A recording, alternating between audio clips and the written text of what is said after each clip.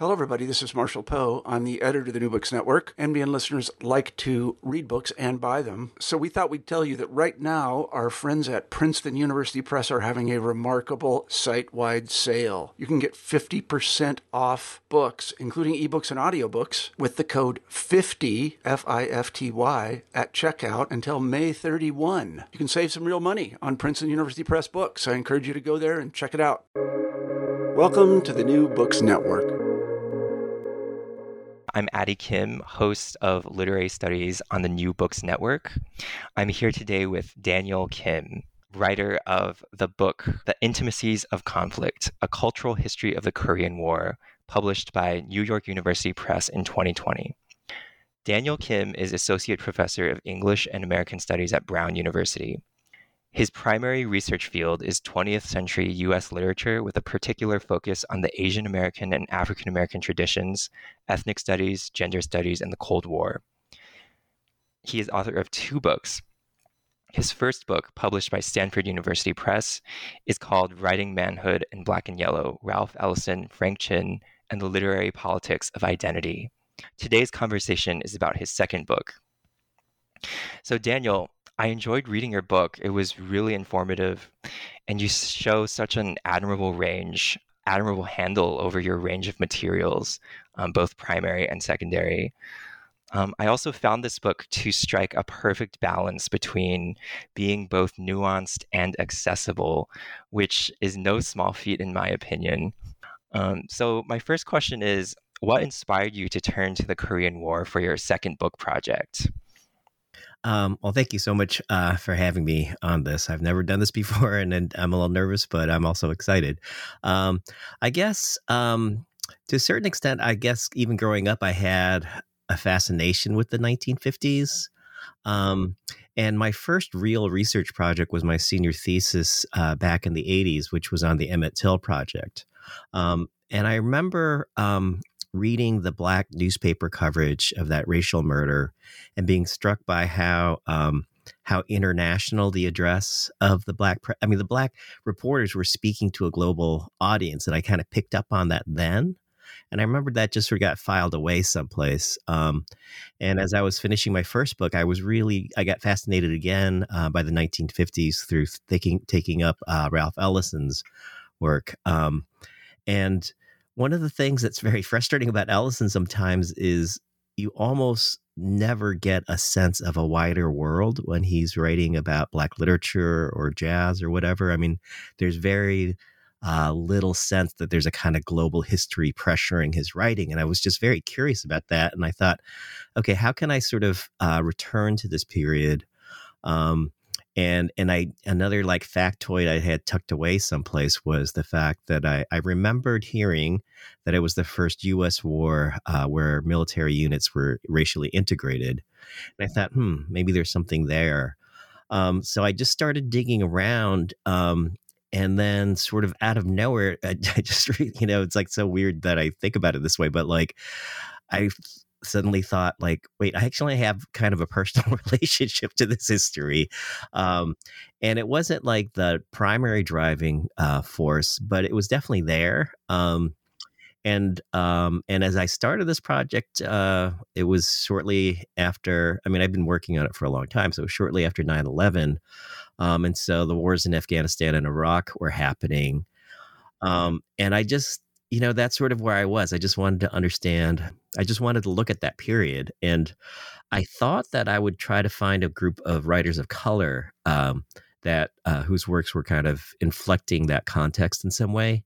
And I didn't find anything that really was working. And then I think another event that sort of really helped galvanize the first part of the project was I went out to UCLA, and they have a lot of film. I'm blanking on the name of the archive, but I just watched every Korean War film I could find. And so I just noted the ones that were really interesting to me. And I guess Steel Helmet was the first like really thick, interesting text I came up with. And so I kind of started with that. And as I was working on that, the Life magazine coverage of the war was really fascinating. And those are and I was like, this is crazy. This is like crazy interesting. And I don't really do a ton of archival research, but when I'm talking to people who were on the archives, they talk about that moment. You're like, oh my God, this is crazy. I have to write about that. Yeah, so that's how the 50s part of the project took shape. And as I was working on that material, books just kept coming out by Asian American writers. And then Toni Morrison came out with Home.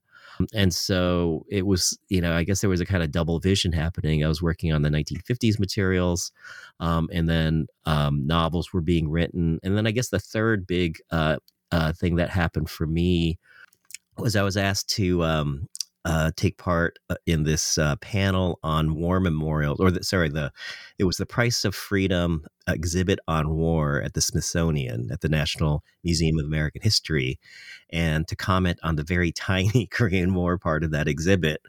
And that happened around the same time I made one of my first research visits to Korea and went to the war memorial there. And so that put me in touch with folks who were thinking about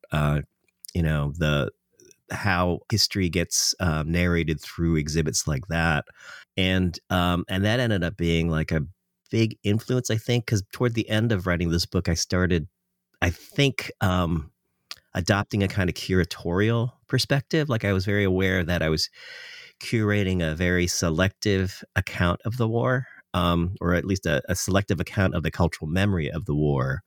And I think the stuff I learned as I was teaching myself how to write about museums came into play there in an interesting way. Yeah, I actually was first acquainted with your work through your article on the Korean War Memorial, and kind of reading about it again in your conclusion of the book. It brought all these memories back with me visiting it when I was a kid. Right. You grew up in Korea then? No, it was when we were visiting. My dad took me there, but I have very distinct memories of it impacting me a lot. But it was during the Sunshine Policy period, and yeah, my memories of it was that it was just a tragedy it was definitely centered on South Koreans, but for sure, there wasn't the demonization of North Koreans that in retrospect I would have expected, but given the time period, maybe. Yes. Yeah. Yeah, that was the weird thing, because I think you visited the version of the exhibits I first visited, and then I had that weird experience. I went a couple years later, and it was a different administration in power, and there had become, they had completely reworked all these exhibits, which I thought was crazy. And then there was suddenly a much more right-wing narrative very apparent in it. Yeah, that's fascinating. Yeah, and especially, kind of given the results of the South Korean election just a few days ago, it's just there's going to be this continual toggling back and forth. Yeah.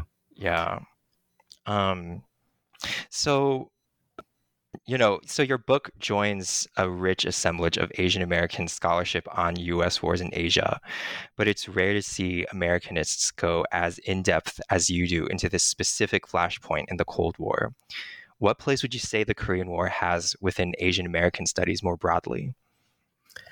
Well, I guess what I noticed in the criticism when I started this project, there was a kind of explosion of criticism on race in the Cold War. I guess Jody Kim's book is the sort of most central work like that in Asian American studies, but there was also Christina Klein's work. And in FAM, there was Mary Dujak and Penny Van Eschen, Thomas Borselman. So I thought, okay, and almost all of those things, there's a very kind of minor reference to the Korean War. And I thought, well, why does it sort of, and oftentimes they were like, a really important facet of this history was the Korean War. And they'll say 3 sentences and then they move on. And I think the thing is, because the duration of it is, as it's, the official duration of it, it's unended now, right, in actuality, but the official duration of it, 1950 to 1953, was so short, and that, and so many of the things that I found so interesting about the war actually are more visibly apparent in the Vietnam War. Um, and it sort of, it tends to disappear between Vietnam War and World War II scholarship. So I think there was a tendency to sort of let it sort of be absorbed into these other histories. And yeah, so I think it seemed like it was unusual to sort of try to figure out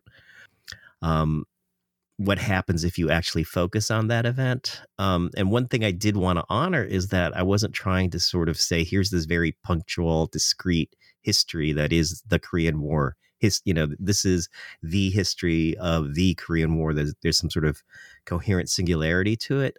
I actually did want to show how it blurs and disappears into these other histories. And I've noticed that. Christine Hong is somebody who's a very influential person in terms of, partly for introducing me to scholars in Korean studies, but also I noticed her book came out at the same time, and she also she's very, very active in thinking about the Korean War, the ongoing Korean War, and her book similarly and dissimilarly folds the Korean War into a larger history. I think the thing is people have enfolded it to larger histories, but they haven't named it as such. And that's one thing I wanted to do. And I think the other thing I wanted to do, and maybe this is the curatorial bent, was I wanted to see if there was a set of sort of recurrent images that emerged out of the coverage of the war. Because we can think of certain images from, like, say, the first Iraq War, the CNN images, or General Schwarzkopf. Like, what was the iconography around the Korean War? So partly I just wanted to go back and say, and see what that would have looked like to Americans, and so the rhetorical point I make is, like, what did the Korean War look like before it was forgotten? I do know there's several other studies out there that are sort of, running parallel to mine. And I think one book that I think of as a sister book is Grace Cho's Haunting the Korean Diaspora, which is very, very different than mine, but I think they're animated by, a weirdly similar set of impulses. I know her, and we actually just taught her in a class yesterday, but I found that work really beautiful and, generative. I think that's, and I think the other thing about the Korean War is connected to a weirdness around the status of Korean Americans and Asian American studies, which is, I think there's a sense that Korean Americans, that even among Asian Americans, because Korean Americans are the model minority, that they don't, their history isn't enlisted as easily into the kind of narratives we tend to focus on, and it doesn't sort of open up to a critique of U.S. empire as immediately as, say, the Vietnam War does, but it obviously can be opened up that way. But it takes a little bit more work, and it takes a little bit more, pushing against historical forgetfulness. And it also, so there's more work involved, but I think there's more stuff coming out that sort of continues to widen this. And there's also Josephine Park's Cold War Friendships, which looks at Korean War literature next to Vietnam War literature in the Asian American context. So there are other studies out there, and I hope more come out. I know that Jihyun Lim is also working on something. So and I should just add, like, one thing about this project that has been really amazing was that, like, it put me in touch with so many interesting people who were, like, so supportive of one another, and that I loved about the process. Mm-hmm. Yeah, your book definitely brought to mind Grace Cho, Christine Hong, Josephine Park, of course. But yeah, like, Hong and Park, they contextualize the Korean War as part of this broader Cold War or US-led total war framework. But you're like very granular in comparison, but in ways that actually still speak to kind of the ways the Korean War gets enfolded into these other processes. Like I was very struck, especially in the first part of your book, with the connections with Japanese Americans, and the model minoritization of Japanese Americans and Japan for that matter, with kind of the outbreak of the Korean War, really. But yeah, it was very fascinating to me to see you kind of chart out these intimacies, I guess, within the 1950s, and then you kind of go on. It's not just about the 1950s. Your second half goes into the cultural memory of the Korean War from more contemporary periods. But this kind of leads into my next question, which is that one of the principal ways you frame your perspective is by emphasizing the intimacies of conflict across national and racial boundaries. Can you go more into what you mean by the term intimacies? Yeah, I mean, I think the most obvious debt is to Lisa Lowe and the intimacies of four continents. And, I think of it in reference to that as a kind of historiographical impulse. One thing that is continuous between my first book and this one is that I wanted to do comparative race work, although I'm not using the word comparative so much anymore because I think that book, Habeas Viscus by Alexander Wehelier, which I know I'm not pronouncing his name correctly, but his account of why thinking in terms of why comparative race studies, why there's problems with that framework. That having been said, basically bringing Asian American concerns in relation to other racial concerns domestically was always something that I've been devoted to. And I wanted to continue that here, and then I wanted to figure out how that worked transnationally. So, and I think, so in the simplest terms, like I try to put Asian American, not even, so within Asian American, I try to place Korean American, Japanese American, even to a certain extent, Chinese American perspective side by side. Because I think there's a tendency in transnational work to go mono-ethnic or mono-national. I just wanted to avoid that. So intimacies is a sort of, I guess intimacies names my desire to continue to be thinking relationally about race, and also empire. And so that's the sort of historiographical dimension of it. And then I think, I realized the second aspect of intimacies kind of late, which was that all of my readings were about intense bonds that form between characters across a range of media, and usually across race, gender, nationality, political orientation, whatever. My first book was heavily influenced by queer theory, and I think there's, even though I don't look at erotics per se, I think the other thing that carried over was an interest in affect, or emotion, desire. And I don't mean in the kind of Brian Masumi Deleuze version of affect theory, but just generally like emotional texture, structure. And I just realized like every single narrative is sort of, pivots around an intense bond. And then I realized, like, recasting what Christina Klein's argument around that term intimacy sort of did a certain amount of work for me. And then it gave me a sort of framework for what the novels in the second half of the study were doing, which was exploding different Cold War formations of intimacy that took shape during the Korean War. So, like you always hear people say, and you always tell your students, like, often don't figure out what your argument is till you're done. And oddly enough, intimacies came very, very late, in terms of being an explicit concept that I named. Yeah. Yeah, for sure. I think the term intimacies, yes, the Lisa Lowe reference for sure, but I like how you frame it in terms of this affect and desire that forms from like these imperial connections.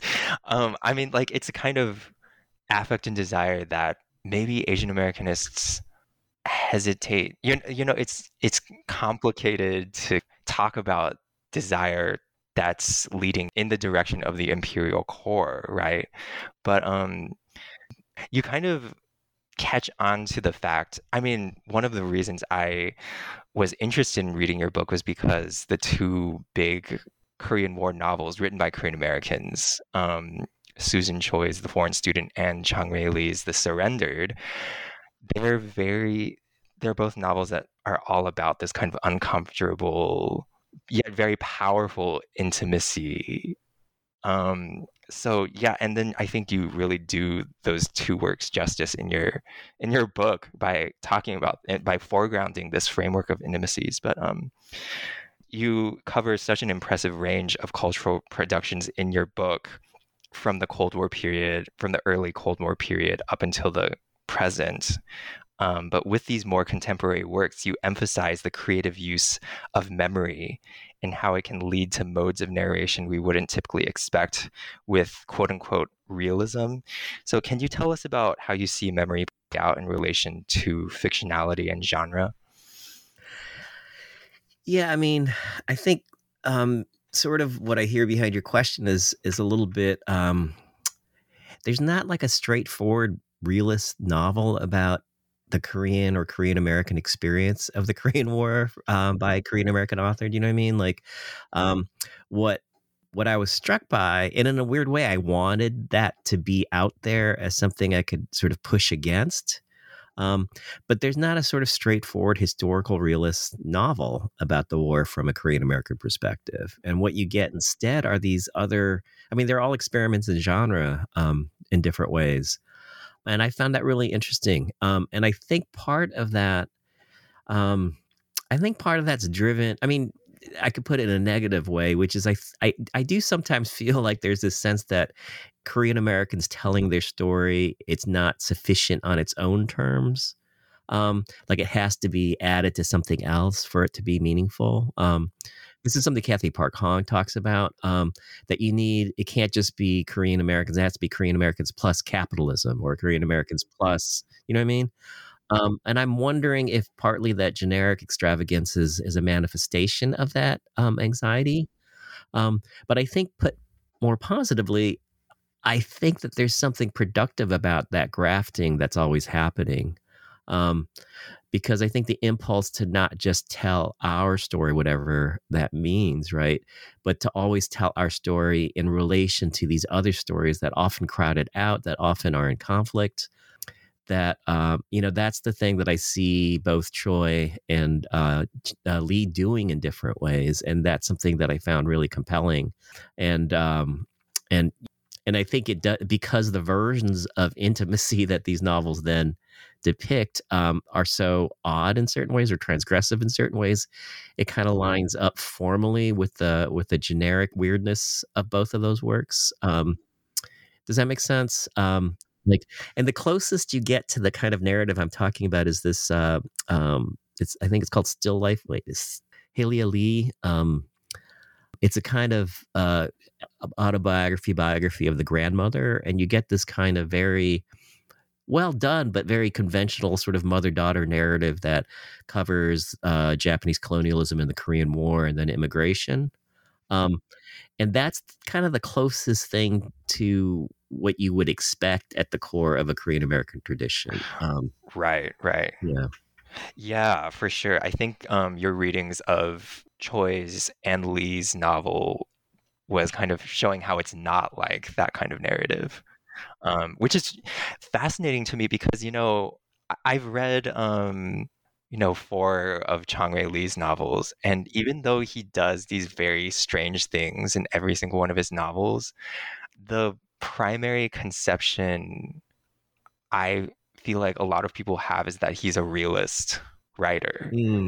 Right. But he's so odd, and I think as you say, the kind of and he's oddity. Polarizing. I think. I mean, I've met as many Asian Americanists who hate his work as much as Asian Americanists love it.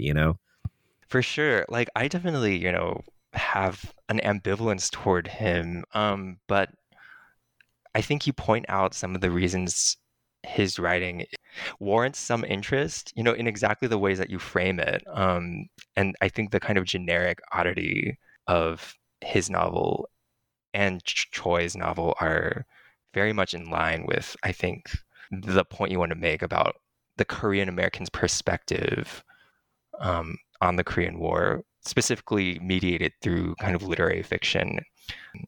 Yeah, I mean, and I actually have kind of an interesting Chang Rae Lee anecdote because when I was finished, because his book Native Speaker came out in '95, I think, right, and it was sort of toward the end of my time in grad school, and it had just come out, and all the grad students were like, "Oh my God, this is like a really good piece of Korean American literature." Like there was an excitement about that, and he came, but he wasn't famous at all yet, so he just gave this reading at a bookstore.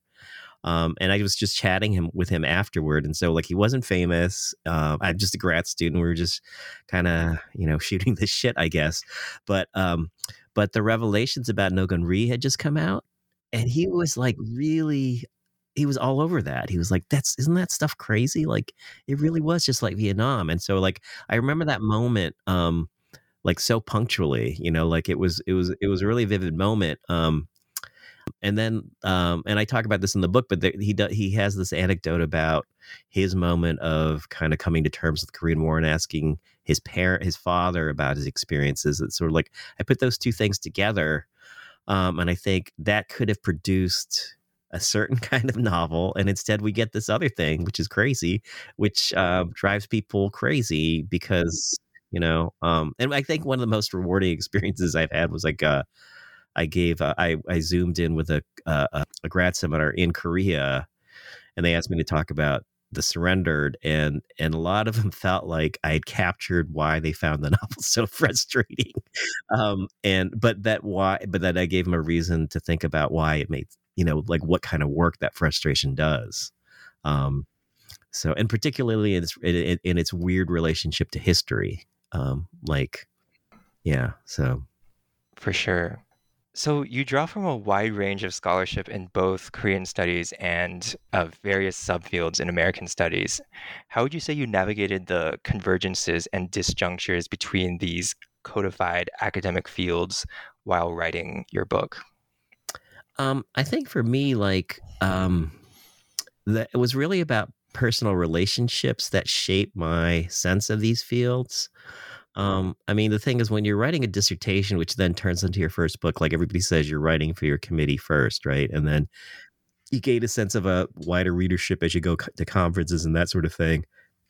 And, my first book, I just never felt, and it was partly because I was just making that transition to being out of grad school, but like none of that, I just found the whole process really uncomfortable and anxiety producing, right? And this book, like the various contact, like people just showed up in my life at like exactly the right time, to help me write the project. And and again, I have to credit Christine Hong for introducing me first to Henry M., who was a historian. He was at NYU at the time. And he did a conference that brought some Koreanists together. And then, Young-Ju Ryu, who's a Koreanist at Michigan, and Susie Kim, who's a historian. And I'm blanking out where I think she's at Rutgers now. But people like that just became really a great sort of, they would tell me what's to read basically in Korean studies, that would help me figure out dimensions of that project. And they'd invite me to give talks and that sort of thing. And I think initially I felt a little bit like I was a novelty act because I was an Americanist. But I think they just found the questions that I was asking really interesting because they were so different than the kinds of questions they would be asking, and vice versa. So I just found it to be like so incredibly rewarding to be exposed to and to connect with these with folks in Korean studies, and the folks I connected with are sort of more on the critical edge of Korean studies, so that was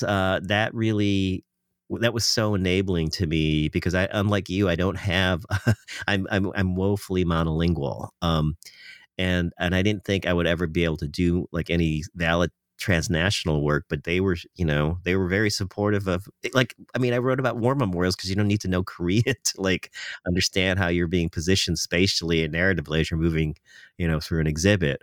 And films are now sort of the way that Korean, because of Hallyu, that like Korean culture is a global culture in a lot of ways, and so it's as I find it interesting to think about the interaction between what a work means in the sort of origin culture and the meanings it takes on as it travels, and those sorts of things. And the folks I met were all totally supportive about that. I mean, people in Korean studies were completely supportive of that. And American studies has been like transnational forever. And in American studies, I found a lot of Asian Americanists who have developed relationship to Korean studies. I guess what I'm saying is it sort of started with personal networks and connections, and that the works that we had in common then became incorporated into how I think and ended up in the book in certain ways. Yeah, no, I can definitely get that sense that you do your due diligence to these, very important Korean studies works, and historiographies of the Korean War. Bruce Cummings, of course. Of course, yep. But yeah, no, that's really interesting to hear about how you made your journey into, I guess, transnational American studies, but delving into Korean studies. But yeah, I mean, I guess I have been around a group of folks who have been interested in exploring that connection. Robert Koo is a friend of mine. James Lee at UC Irvine is a friend of mine, and we partly it was just social. We started going to the American Studies conference in the American Studies Association of Korea. There was a group of Korean American scholars who started presenting there, and that just produced really interesting conversations. Yeah, and the other piece of it that I would add is like actually. Who's a big proponent of this is Viet Nguyen. It's like, how can you be transnational if you don't actually go there? It's a thing that he sort of says, and I'm sure it's in essays, But the thing is, and he was somebody I went to Korea with on one of these sorts of research visits. But connecting with Korean scholars, presenting to Korean students, engaging with Korean artists and activists, which I was lucky enough to do. It just really, I think it had a kind of, I almost want to say spiritual impact on even how I wrote about the American stuff. And personally, intellectually, it was just incredible to have had those experiences. I feel very lucky about that. Yeah, no, that's very powerful. And I can get that sense in your writing. That there are these personal stakes and kind of a sense of, solidarity almost. Yeah. Intimacy. And it was also very fascinating, like at the beginning of your conclusion when you go into your own family history, and particularly what you say about your grandfather. That's so fascinating and spiritually impactful, in my opinion. Yeah, and it's an incredibly common experience.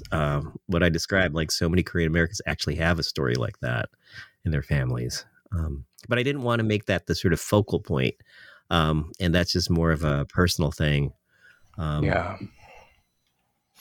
So my final question is there a particular work or works that you covered in your book that you think should be better known among scholars, students, and the wider public?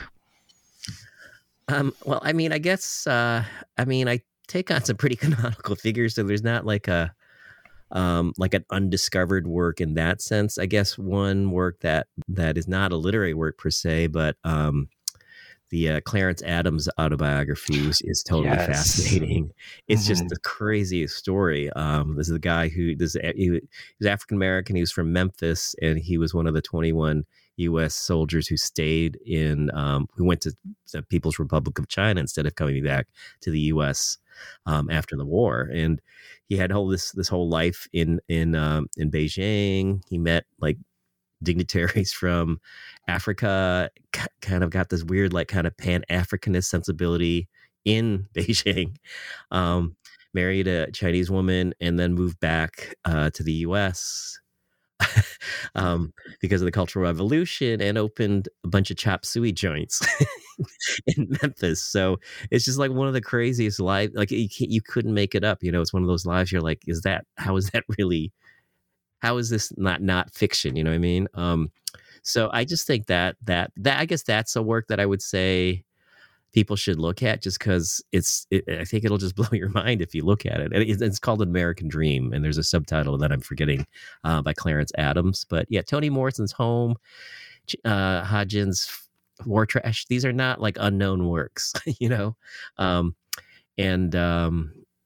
yeah, and if people want to see one film that sort of encapsulates the U.S. view of the Korean War, I guess it would be Sam Fuller's The Steel Helmet, which actually was filmed and came out during the war. But it encapsulates all the sort of tropes that showed up in the coverage. Yeah. Your analysis of The Steel Helmet was very interesting. It gave me a good sense of what the film was about. I haven't personally seen it, and I don't think I admire kind of your patience with like going through all of these early Korean War films, because I don't think I would be able to stomach a lot of it personally. But you gave such a rich depiction of like the unexpected complexities with some of these early Korean War films. But And I definitely left out the really bad ones. oh yeah. These are actually formally the more well executed ones. But anyway, sorry, go ahead. Yeah, no, but I was just gonna say that I really appreciated you pointing us to Clarence Adams's memoir, An American Dream: The Life of an African American Soldier and POW who spent 12 years in communist China. That was just, it also blew my mind to Yeah, and I had to kind of really read cut that. down the reading. So if you read the Yeah. whole thing, it's like, whoa, it's pretty cool. Yeah, for sure. I think, And I do actually want yeah. the stuff I'm doing now. I'm thinking about actually focusing on Korean American works. So I want to give a big plug to the poetry of Danmi Che, who's like kind of in the Teresa Cha highly experimental tradition. But I think the work she does in Hardly War and DMZ Colonies it blows my mind. And I think, I mean, she's hardly unknown herself, but I think her work is amazing. For sure. She's definitely someone I talk about in my dissertation. Oh, yeah, I'd love to see it. Yeah. for sure. But actually, that does make me curious. What would you say is kind of the next steps for you in terms of your scholarship? Well, I mean, another kind. I mean, I don't want to sound like I'm totally passive to my relationships, but somebody who's been a big figure in my recent career is Debjani Ganguly at University of Virginia, who invited me to write about the Korean War for the Cambridge History of World Literature, and I didn't think carefully about what that meant when I accepted the invitation, because I didn't really have much awareness of that field. But I've been writing a little bit more in and also against the kind of world literature tradition, and that's and I think one of the things that's liberating about that tradition for a scholar like me is that it really does say that it's important to think about what Korean literature and film does as it travels, right? And I always want to be mindful and honor, like, to provide a sense of what it means within the context of South Korea. But that the paradigm of world literature encourages us to also think about, well, what does it mean when you have a novel or movie about the Gwangju massacre, where a South Korean government that was supported by the U.S. slaughtered, hundreds of civilians. What is it, like thinking about novels and films that engage with that kind of history? What does it mean for Korean audiences today to be confronting that? And what does it mean if American audiences start to think about that? What kind of openings, and again, it's still about history for me. Like, what kind of curiosity about history do these works, encourage? So So I was going to write about Squid Game, but there's already so much really smart stuff online. I don't think there's anything to add there. Like I think the strange thing is how popular Korean literature and film have become, and TV. And I think there's work to be done in terms of, okay, when let's leverage this the trendiness of it to develop a kind of critical awareness, historical awareness that moves beyond being purely a fanboy or whatever. Mm-hmm. Yeah. You actually just came out with an article on Han Gang, the South Korean writer who is probably the closest we could call South Korean world literature, just given this immense transnational readership she enjoys. But that's really fascinating, and I'd be very curious to see more of what you have to say about that. Yeah, I mean that was also something that got occasioned by Debjani asking me if I wanted to contribute anything about the excuse me, the global novel. And I'd actually been thinking originally about Pachinko, and I just couldn't figure out what to say about it. And then as I was Googling, I came across a review by her of Min-Jin Lee of Human Acts, and a sort of survey of Han Kang's writing career. And I thought, this woman said, this sounds fascinating. And I read Human Acts, and it was one of those novels that I just, oh my God, I just thought it was amazing. So I read that before The Vegetarian. And it just blew me away. It was one of those novels that I just thought, and luckily there was no translation controversy around that one. But I just thought, I got to write about this. And so that's where that article came up from. And that's sort of one thing that I've been talking to my grad students a lot about lately, which is that, like, I mean, one thing that's changed from the early part of my career, which was more about critique, versions of ideology critique, I guess. Like, I haven't given that up, but as I get older, I just want to write about stuff that I love. Like, I'm not saying that, like, I don't want to read them uncritically, but,